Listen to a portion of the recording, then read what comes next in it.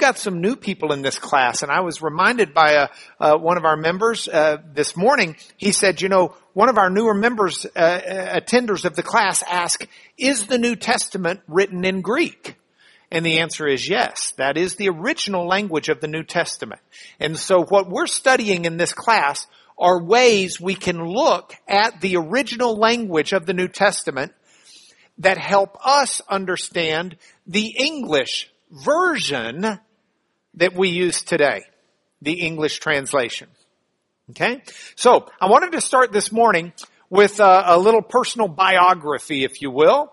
I was born in Dallas, Texas, the little town north of here. I lived there for just a little bit of time before we moved to Fort Worth, Texas. Now, my mom is here, so if I've got this wrong, no. Excuse me. If she disagrees with me, then it's always good for her to be reminded of where we've lived.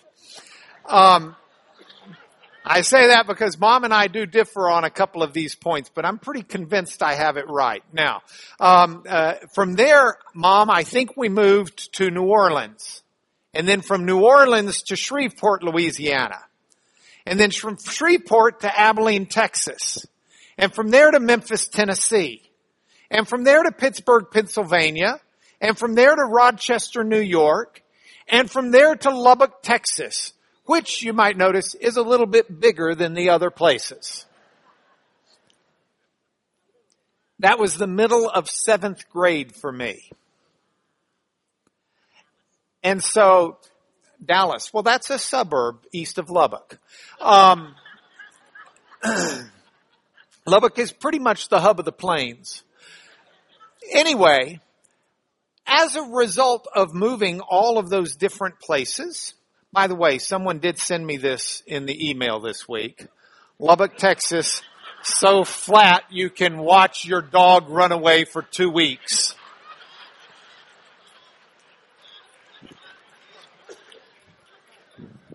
Someone else sent me Lubbock, Texas, so flat you can stand on a nickel and see Dallas. But aside from the humor, I will tell you that I'm convinced it's one of the reasons that I love to travel. And I'm fortunate to have a wife and children who love to travel as well, because I've got this bug inside me that just says it's time to move. It's time to go. Fortunately, or maybe intentionally, I've worked myself into a job where I travel a lot in my job. I like going different places. I like a change of venue. It just seems normal to me to not be in the same place too long. And when we travel, one of the things that I love to do is to bring back something for the house or yard from wherever we go. And so if you come to our house or you come to our yard, I'm able to show you features or something that comes from lots of different places. Yes, lots of it shouts Lubbock, Texas, because that is just a great place to be from. But it's something that I really enjoy. And one of the thoughts that have occurred to Becky and I as we age is our kids, when we're dead and gone and they're dividing this stuff up, they're not going to have a clue where this stuff's from. It's kind of like, we always hated this picture. And they don't realize how important that picture is because of where we got it. That whole lineage, or history behind all of these different features, if we're not careful, it'll be gone when we go. And it's okay if our kids choose to throw it away, but I would at least like them to make that as a deliberate choice and not just die with the knowledge in my brain. Make sense? Maybe this is just the morbid Mark Lanier, and you've never thought of such things. But I think of these things. So, I say that because I ask you this question. You speak English. Where did it come from? I mean, well, yeah. Well, isn't it from England? Well, okay. Yeah, sorta. But that's not that good of an answer. You can say, yeah, it's from England, hence English. But it goes back a little further than that. It goes back, if we pull up England and we look at a map of England, there's England. And yes, that's where our language principally is identified from. But the English language did not start with Adam and Eve.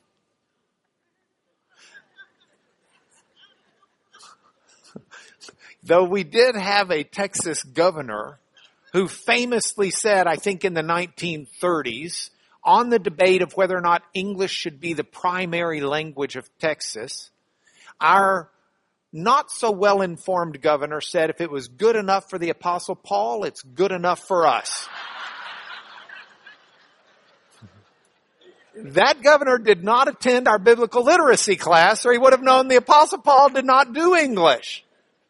If you want to look at English, by the way, one of my favorite things I own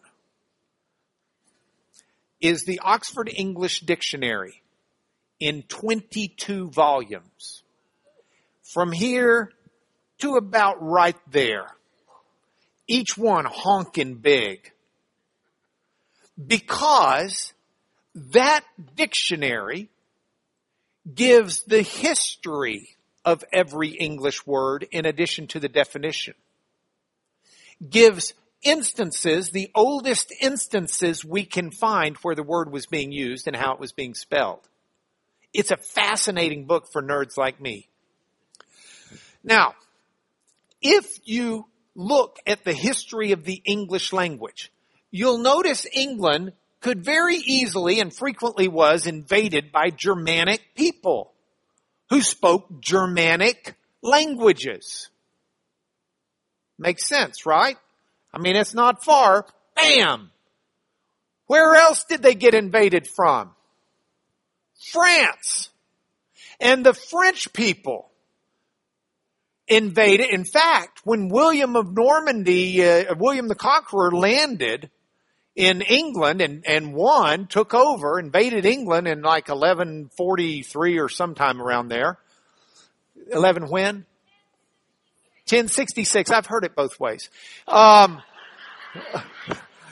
When William the Conqueror conquers, French is the official language spoken in English government for hundreds of years.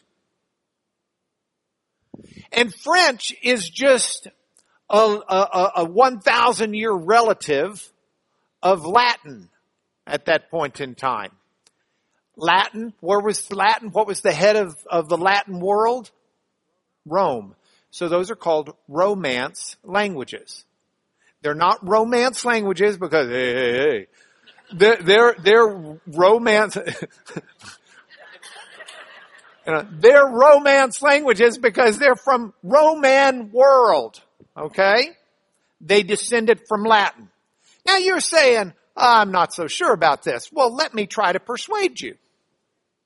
You can look out your window and you can see the terrain.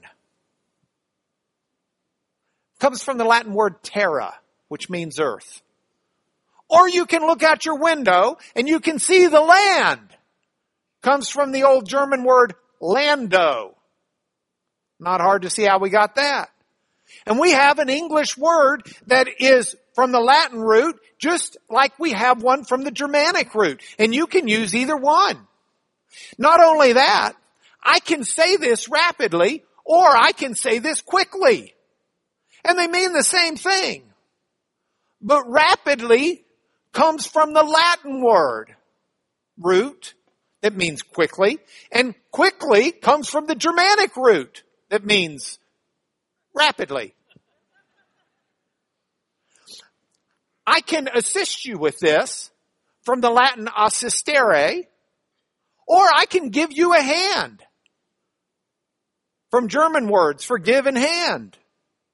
I can, what is that? Pork.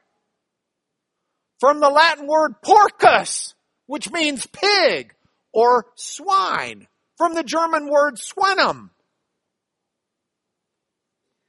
How about this? Ooh, what's that? It's a serpent from the Latin word serpens. Or is it a snake from the German word snake? And we get the words from both languages. You following? Are you tracking with me? Now, why does this matter? Because in our Bible, when the translators translated the Greek of the New Testament, sometimes for a single Greek word, they'll use the Latin word. And sometimes they'll use the German word for us. So you're reading along in your Bible. It looks like two different words. It's the same word in the Greek. It's just the translators decided to use our German-based word or Latin-based word at one moment or our German-based word another moment. Let me give you an example. Justification or just or justify comes from the Latin word jus. I-U-S. Latin didn't have a J, so you can think of it as J-U-S. And it meant law. So justify is an English word that comes from a Latin root. If you want to say it in our Germanic language, you'd say righteous or righteousness or rightness. Right comes from the German root. Justify comes from the Latin root. But in Greek, it's just one word. It's the word dikaios. And so in Greek, when you look at dikaios, and we can spell it here, it is in Greek D, and you're looking at it, just remember the D looks like our D. It's just the guy had a bad moment when he was doing the upstroke. Okay, so he kind of did a little bob and weave. Okay, other than that, it's kind of our D. The I looks the same. That mark that I've put over the I is an accent mark. They did not dot their I's. Okay? D-I-K-A-I-O, and then the S at the end of the word, the sigma at the end of the word looks a little bit like our S if you got a C minus in handwriting. Okay? So that's the word dikaios. I want you to say it with me. Dikaios. Ha! You're fantastic. Now, it comes from, Greek makes all sorts of words off of roots. There's a root, dk. D-I-K, long E. dk. And that's the root of this word. Dk means justice. It was also the name of the Greek goddess of justice. But this Greek word dikaios means basically the following. Consider first our word righteousness. Righteous or righteousness from the Germanic word, I looked it up, Oxford English Dictionary, and here's what we're learning. It means just. It means upright. It means virtuous. Righteousness means guiltless. It means sinless. It means conforming to the divine or moral law. Now, who wants to be righteous? Most of us. That's not bad. Righteous. I would love to be just, fair. I would love to be upright. I would love to be virtuous, guiltless, sinless. I would love to conform to God's divine law. I would love to conform to the moral law, doing what's right. What a marvelous virtue to have. Now, look at the Latin based word, justification. Just or justified. You can already tell just looking at just, that's one of the words used to define righteous. The dictionary will define justified or justification as doing what is morally right or righteous. One word basically means the other. It's just a question of, are we looking at the German-rooted word we got from the German influence or the Latin, from the Latin influence? That's it. It can mean made or accounted righteous. That's what justified means. So now we've got this Greek word, and what does the Greek word mean? Well, the Greek word means all of the above. You can draw the circle around the whole thing. Dikaios in the Greek means just, upright, virtuous, guiltless, sinless, conforming to the divine or moral law, doing what is morally right or righteous, made or accounted righteous. So you can translate that Greek word righteousness or justification or righteous or doing right if it's in the verb form, or just or justify. It's the same word in the Greek. Now, I want us with that in mind to look at a passage of Scripture. Now that you're a Greek scholar on Dikaios, say Dikaios one more time. Dikaios. Now that you're a Greek scholar on Dikaios, I want us to look together at Romans 3:21 through 31 and see if it doesn't make even a little more sense than it would have otherwise. Romans 3:21 through 31. And what we're going to do as we work through here is I'm going to show you where Dikaios is so that you can better parse it, okay? But now, and let me, for those of you who may not be remembering how this starts out, let me get you plugged into the flow of this. Paul has been speaking to the Romans. The Roman church was a church that had been in some disarray. Caesar had kicked the Jews out of Rome. So the Jews who had started the church in Rome left. And that left only Christians who were Gentiles. So the Gentile Christians get to run the church by themselves for a year or two before the Jews are allowed back in. So in come the Jewish Christians that started the church. Now, you may think that's nothing, but think about it for just a second. Jewish Christians start the church. They're in charge of the budget. They're in charge of teaching. They're in charge of administration, taking care of the widows and orphans, outreach. And then the Jewish Christians get kicked out with all the rest of the Jews. And the Greeks, the Gentile Christians get to start running all of that. And then the Jewish Christians who started the church come back in, and it makes sense that they would say, hey, you guys did good while we were gone. I'll take back over. At which point the Gentile Christians say, well, if you weren't Jewish, you wouldn't have been kicked out to start with, and we've been doing fine without you. And into that situation, Paul writes the letter to the Romans. And what Paul says, he starts out for the first 2.5 chapters. He says, listen, all of you who are thinking about yourselves in God, whether you're a Jew or a Gentile or anything in between, everyone fails to measure up to God's law. You're all a bunch of sinners who are all going to hell if you're relying upon your own righteousness.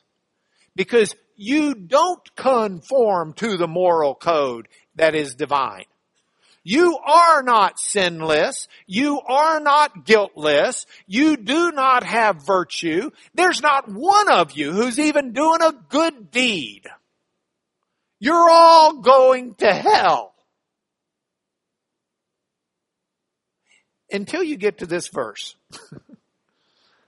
And that's the flow. And then Paul says, but now, in this age, the age of the church, the age of Christ, but now, the dikaiosune. We're just going to use dikaios instead of the different forms because it's easier for you to remember. The dikaios of God. The righteousness, the divine moral code, the sinlessness, that which God alone possesses in truth. The righteousness of God has been manifested, it's been shown, it's been made real, it's become something not just in God, but beyond God. It's been manifested apart from law. A moral code that a righteousness, a conformity to this moral code that you don't actually do yourself. Even though the law and the prophets bear witness to it. The righteousness, the dikaios of God through faith in Christ Jesus for all who believe. For everyone who trusts in Jesus, you have the conformity to the moral code, the justness, the virtuousness, all of those things in Jesus Christ. There's no distinction. Doesn't matter if you're the Jew, doesn't matter if you're the Gentile. Doesn't matter if you're rich, doesn't matter if you're poor. Doesn't matter if you're male, doesn't matter if you're female. Doesn't matter if you're smart, doesn't matter if you're challenged. Or anywhere in between. Because everyone has sinned, which means no one is righteous on their own. Everyone falls short of God's glory. No one conforms to the moral code. But everyone is, it's the same word in the Greek, dikaios. They've just shifted on you here. They just went Latin instead of German. Dikaios. So here's what he's saying. We've got a righteousness, a dikaiosness, a justness of God apart from what we're doing. It's to everyone who believes. There's no distinction. Don't get there on your own. But we are made righteous. We're righteousified, if we want to keep it in one English word.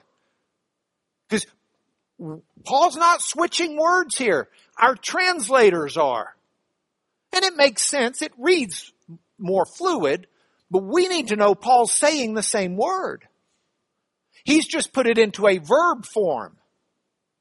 So the righteousness, noun, of God, we've got because we got righteousified by His grace as a gift through the redemption that is in Christ Jesus, whom God put forward as a propitiation by His blood to be received by faith. Now, before we go forward, let's make sure we're following the flow. Paul says, you're all going to hell if you look at your own efforts. But we do have a righteousness, a conformity to the moral code, a sinlessness, a guiltlessness, a virtuousness. We've got one from God that's been made manifest, that's here to us apart from what we're doing based upon whether or not we believe in Jesus. We are made righteous.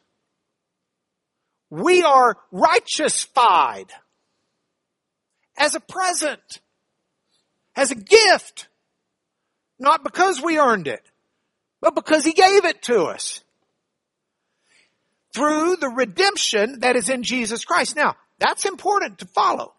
Paul didn't just say we've been given it as a present. We live in a day, in a generation where people think God can just forgive because He's kind of a nice guy. I mean, my kids do something wrong. Some of it I just choose to overlook. And we start thinking maybe God's that way. And Paul says, no. This isn't something that God just says, hey, I'm going to let him be. God can't simply pronounce you righteous. You've got to be righteousified. God can't simply declare you just. You've got to be made just. There has to be a price that's paid for your sin. That's the cosmic justice of God. Well, can't God just change? No, don't ever ask him to do that. Wouldn't work. He wouldn't change. He can't change. But heaven forbid we have a God who can change. We have a God who can change. What if he changes the rules on us tomorrow? We rely upon him not changing. So, we're righteousified by his grace as a gift through the redemption that's in Jesus, whom God put forward as the propitiation by his blood, as the sacrifice for our sins to be received by faith. This was to show God's dikaiosness. See, this was to show God conforms to the divine moral code because God is the divine moral code. God is sinless. God had to put forward Jesus as death. Even if there'd never been a Christian, if the world had ended on Easter Sunday, Jesus still had to die. Do you know why? Because in God's divine forbearance, he had passed over former sins. God had forgiven the sins of Abraham. And he can't just do it because he decides to. Abraham had to be righteousified. A righteous, just price had to be paid for the sins. It was to show God's dikaiosness. God's righteousness. That God really is just.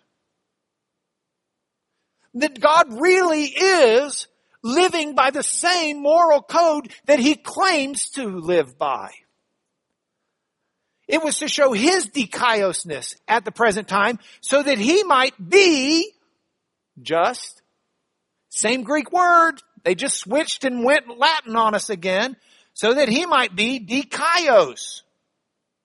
And the dikaios maker, the justifier, the dikaios maker of the one who has faith in Jesus.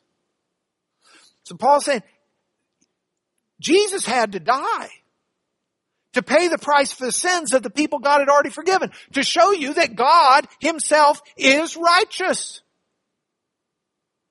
And because God is righteous, and he's the righteous maker, he makes you and me righteous. Praise God. Paul keeps going through this. And he goes through it here. He goes through it in the next chapter. He talks about how we hold one as righteous made or justified by faith apart from works of law. And I've used too much time on this passage now, or I'm at the end of my rope, I should say. But I've put more in the lesson, and I've even put an appendix of chapter 4 where I've bolded for you the different words that are dikaios and told you what form they're being used there, so that you can do it on your own. But it's fascinating to look through Romans. You know, and it's that way all the way. I mean, this isn't just Romans. I just pulled Romans because it's a great illustration of the two. But you go back to Romans 1, 16 and 17, where Paul says, I'm not ashamed of the gospel of Jesus. By gospel, he means Jesus dying for our sins. I'm not ashamed of Jesus dying for our sins, for in it, the righteousness of God is demonstrated to those who have faith. That's it. That's the dikaiosness. Okay, back to the PowerPoint. We're there. Thank you, guys. So, that's it. Next word. Hagios. Say it with me. Hagios. Hagios. Great word in the Greek. Love that word. First of all, let's spell it. Greek, as of, look, if you're like a really big Greek nerd watching this on the internet or something, I'm ready to tell you that yes, there was a portion of Athenian Greek that had an H letter back before they went Ionic on their alphabet, but it was long gone. We know that. Doesn't matter to this class, so I'm not getting into it. Fine. Now, for accuracy's sake, we will learn here that Greek in the New Testament time period, and for hundreds of years before that, did not have the letter H. they would put what we can call a reverse comma above the first vowel, and that's a ha sound. Okay? If the comma is turned the correct way, then that just means don't make an H sound.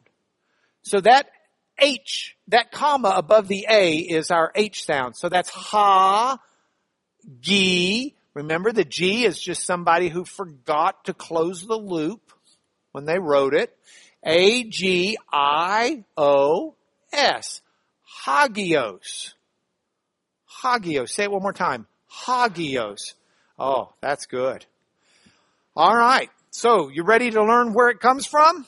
I mean, what we've got from it? Our Latin words from it, and our Germanic words.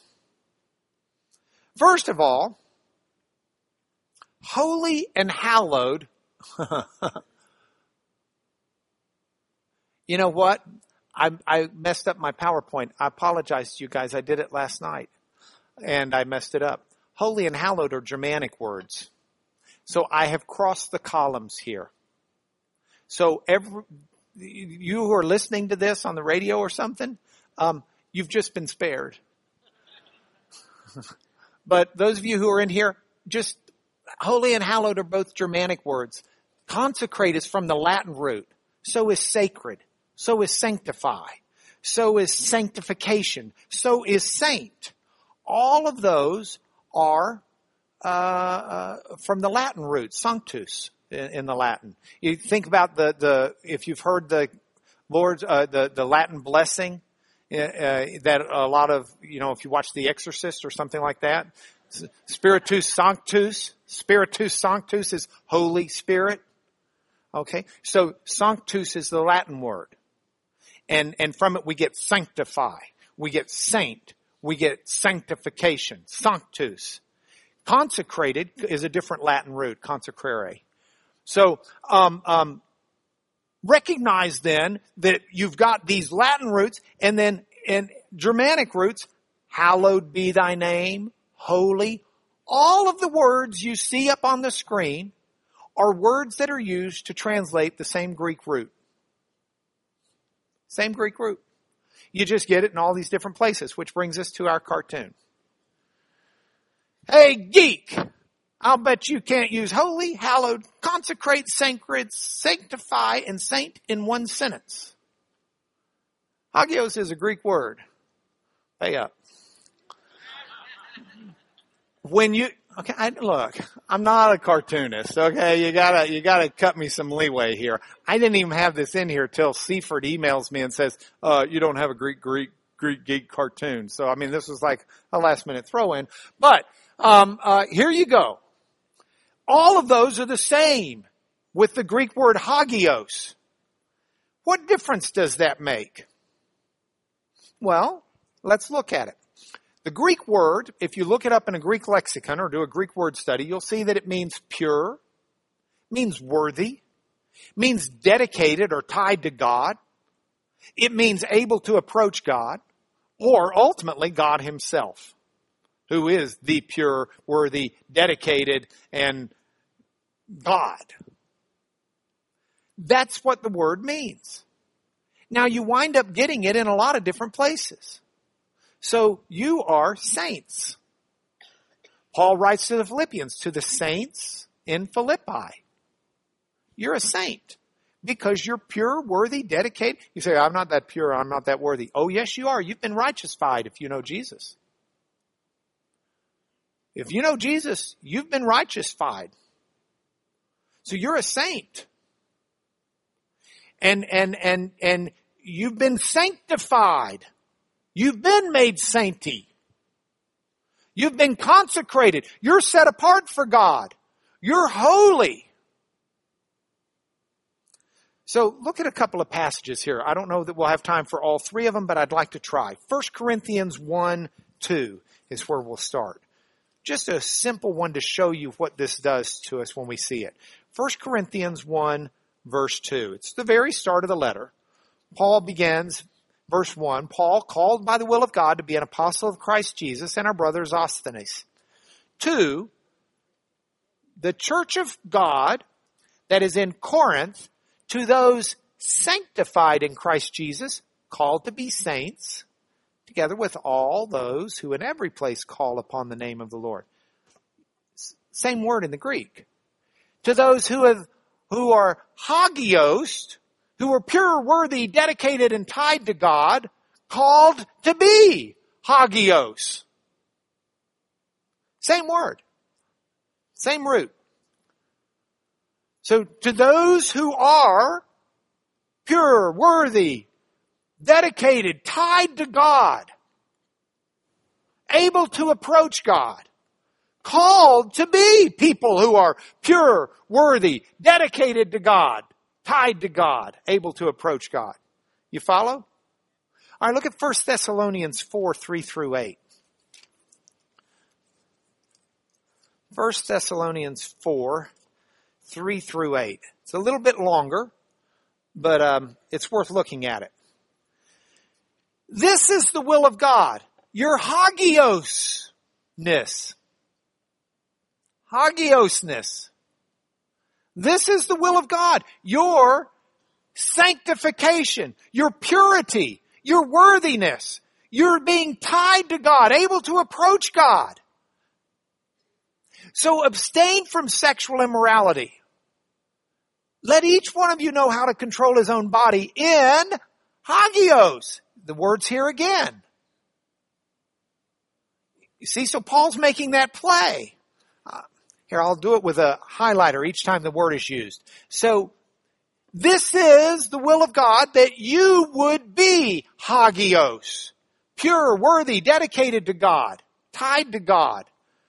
So, abstain from sexual immorality so you know how to control your own body in hagiosness, in purity, worthiness, consecrated to God, tied to God, and honor. Not in passion of lust like the Gentiles who don't know God. I mean, heavens. You are called to be tied to God, pure, worthy, dedicated to God. Don't just let your body take you wherever it will. You know, I've heard the expression, well, boys will be boys and men will be men. And I just see it the exact opposite. Coach, you live in a world of pro football players, world of college football players, world of high school football players. Is there truth to the fact that if you want to man up, you take control of your body instead of your body controlling you? That's manning up. I don't know, oh, boys will be boys. Give me a break. I'm a boy. Man up. There's a laziness involved in letting your body control you. And it just comes a time where you just say, by the grace of God and the Spirit of God and the power of God, I'm going to let my hagios, I'm going to be tied to Him. I'm going to be pure to Him. I'm going to be worthy to Him. I'm going to be dedicated to Him. I'm going to take this stuff seriously, and I'm going to try to live it. Not in the passion of lust like the Gentiles who don't know God. I know Him. I'm tied to Him.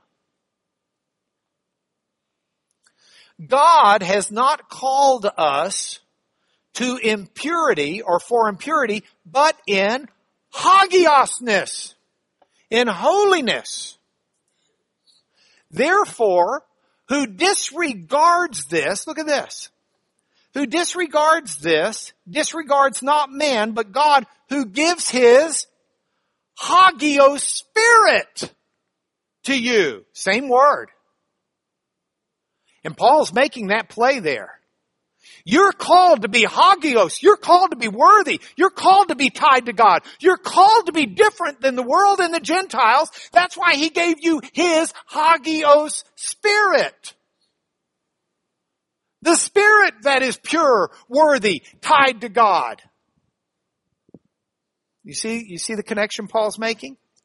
All right, we got time for one more quick connection here. John 17:19.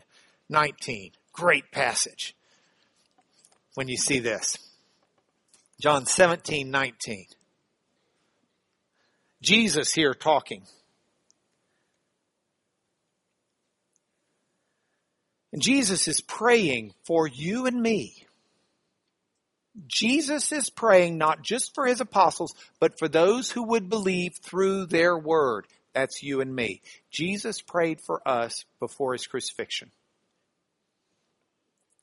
And he says, I don't ask that you take them out of the world. I don't ask that you take them out of the world, but that you keep them from the evil one. They're not of the world. They're dedicated and tied to God. Sanctify them. Hagios them. That's it. That's hagios. Tie them to you, God. Purify them. Worthify them. Have them dedicated and tied to you in the truth. Your word is truth. As you sent me into the world, so I've sent them into the world, and for their sake, I consecrate myself, that they may also be consecrated in truth. It's the same word. You've got hagios there over and over, the same root. Hagios, them in the truth. For their sake, I hagios myself. Jesus, pure, worthy. He dedicated himself to God. He's going to the cross, not because it was fun, not because he needed it for himself. He needed it for those whom he loved. He could have left. He could have said, I'm out of here. Let's go make a new world somewhere. But I hagios myself so that they can be hagiosed in truth. This is not some fictitious worthiness we have. This is not some make-believe purity. This is not some, Christianity is a nice way to raise your kids, so we might as well go to church and hope that they don't do drugs. This is truth. This is a true purity. This is a true word. We saints are truly tied to God through the consecration, the tie to God that Jesus had. And we don't want to miss that. Okay, we got 10 minutes, last word, then you're out of here. Okay? So go back to the PowerPoint. We're here. Hagios, erase it. Last Greek word, pistis. Say it, pistis. Okay, you know that Greek pie looks kind of like a pie. I-S, and the S is different in Greek when it's in the middle of the word. It looks like the O grew a tail up at the top. P-I-S-T-I-S. Pistis.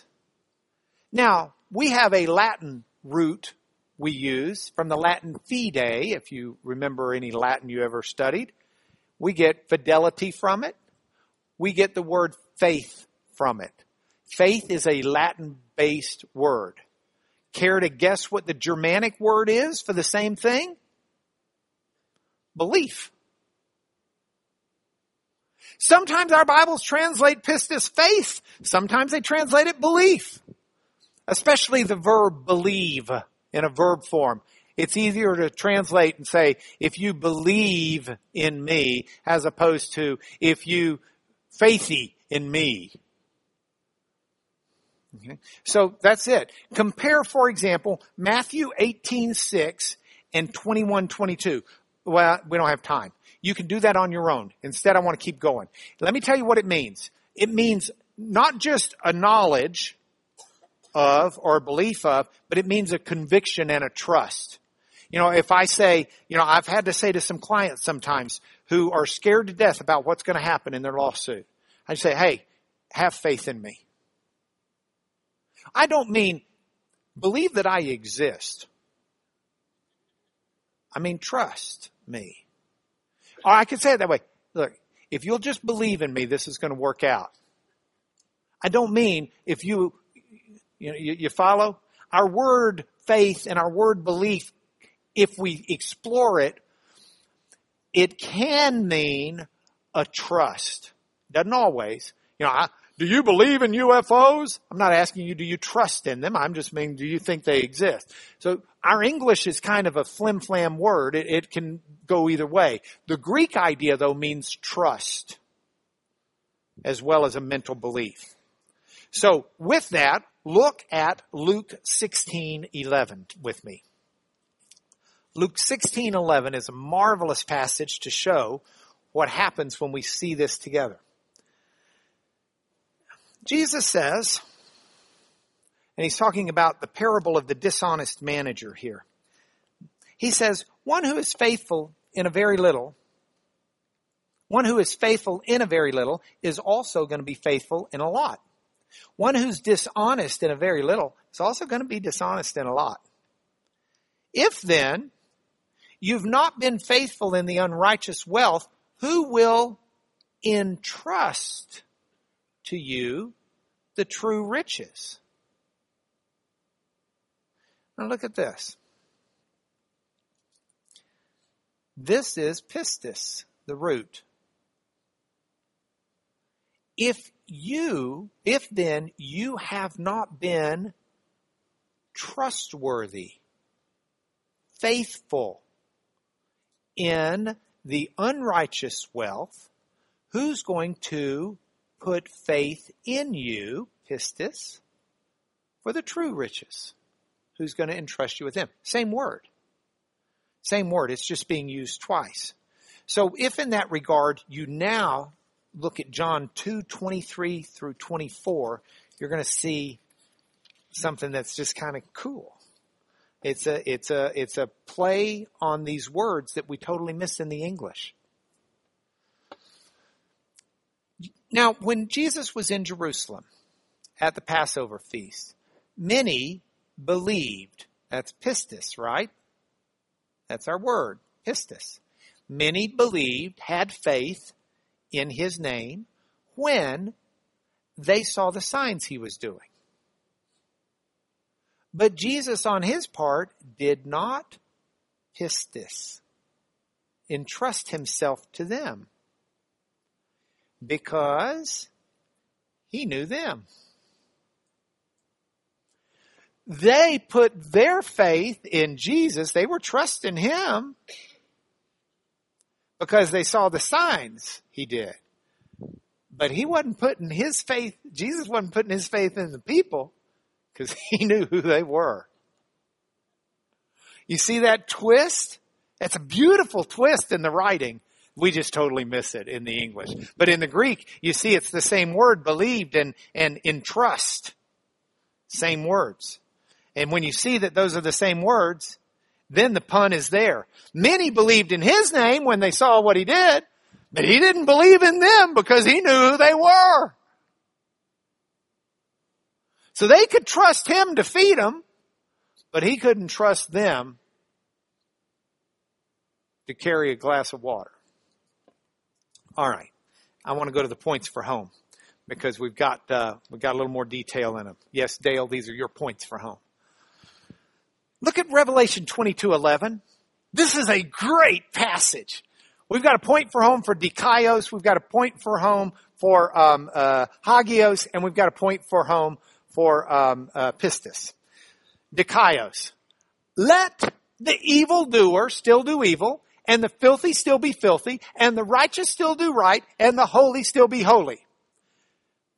Who can find dikaios there? It means righteousness, justice, justification. Who can find it? How many times is it there? 4. Here, watch this. Let the evil doer.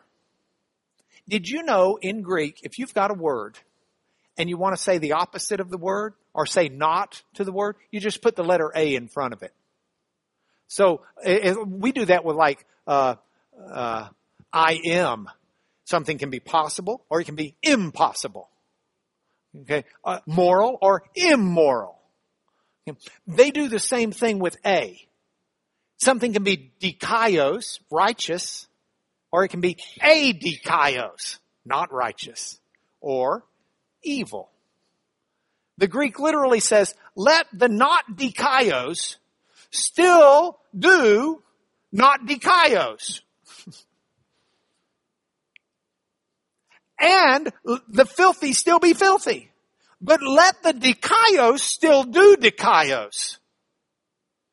And the holy still be holy. So let those that are not dikaios do not dikaios things. If you're not just, if you're not right, if you're not morally upright, then fine, let them do that. But, and the filthy, they can just still be filthy. But those who are dikaios, those who are righteous-fied, those who are justified, those who belong to Jesus and have put their faith in Him need to live like it. And that's my point for home. I'm going to be serious about living up to my status. I got the status. I have no excuse for living in the gutter. None. Zero. And if I think I'm trapped in the gutter, then I need to address my status with Jesus Christ because He has set me free from gutter living. And that's a trick that Satan's pulled over my brain if I think I'm trapped. Now, I've got no choice but to live in the gutter. As Judge Kincaid told me one time, he said, Mark, I came from a marvelously Christian family. I cannot blame my parents for any of my dysfunction. And my thought is, no, I can't either. But even if I came from a horrible family, if I know the Lord, I can't blame my family for my dysfunction because God's going to call me out of it and bring me out of it. I just need to know what I'm living up to. I've got a status now. I'm a child of the King. I'm tied to God. Which brings us to the second word. We're going to use the same verse. Second point for home, though, our second word was holy. Look at this. Let the holy still be holy. John has set up a parallel structure here. Not dikaios, do not dikaios things. But the dikaios do dikaios things. And then compare the other two parts of that. The filthy stay filthy while the holy stay holy. So the opposite of dikaios is not dikaios. The opposite of righteous is evil. But the opposite of holy, tied to God, dedicated to God, is filthy. I don't want to be filthy. I want to be holy. Last point for home. The Scripture, Paul wrote this to the Galatians, imprisoned everything under sin so that the promise by faith, pistis, in Christ Jesus might be given to those who, pistis, who have faith. So the Scripture imprisoned everything. The promise by faith in Jesus Christ is given to everyone who has faith. It goes back to His righteousness. That's the core of the whole matter. Do we trust in the righteousness of Jesus with all that entails? And if so, we are holy and tied to God. And it's just a matter of us living up to it as righteous people who've been justified. All right, next week, I'm so excited about the lesson. I want to pronounce a blessing over all of us. But next week is I wrote the lesson next week, and I've been working on it truly for 2 months. It's my favorite lesson. I was teaching the whole class just to teach this lesson next week. I'll email you about it this week through Brent. Lord, would you please bless my friends, my family, and all who hear this message, that your righteousness, that your dikaiosune, that your righteousness would be manifested in our lives. That by our pistis, by our faith in Jesus, Father, that you would give us that righteousness and purify us and help us to walk in hagiosness, in holiness, tied to you, set apart from this world. Father, it's so easy to leave this building and to go get back out onto the grindstone that we walk, the treadmill that we live. But my prayer is that you would just put within us your Hagios Spirit that shouts to us and confirms to us that we are yours and that we will walk different, dedicated to you, so that we can better see your glory on earth before we live eternally with you. That's my prayer for our class. In Jesus, amen.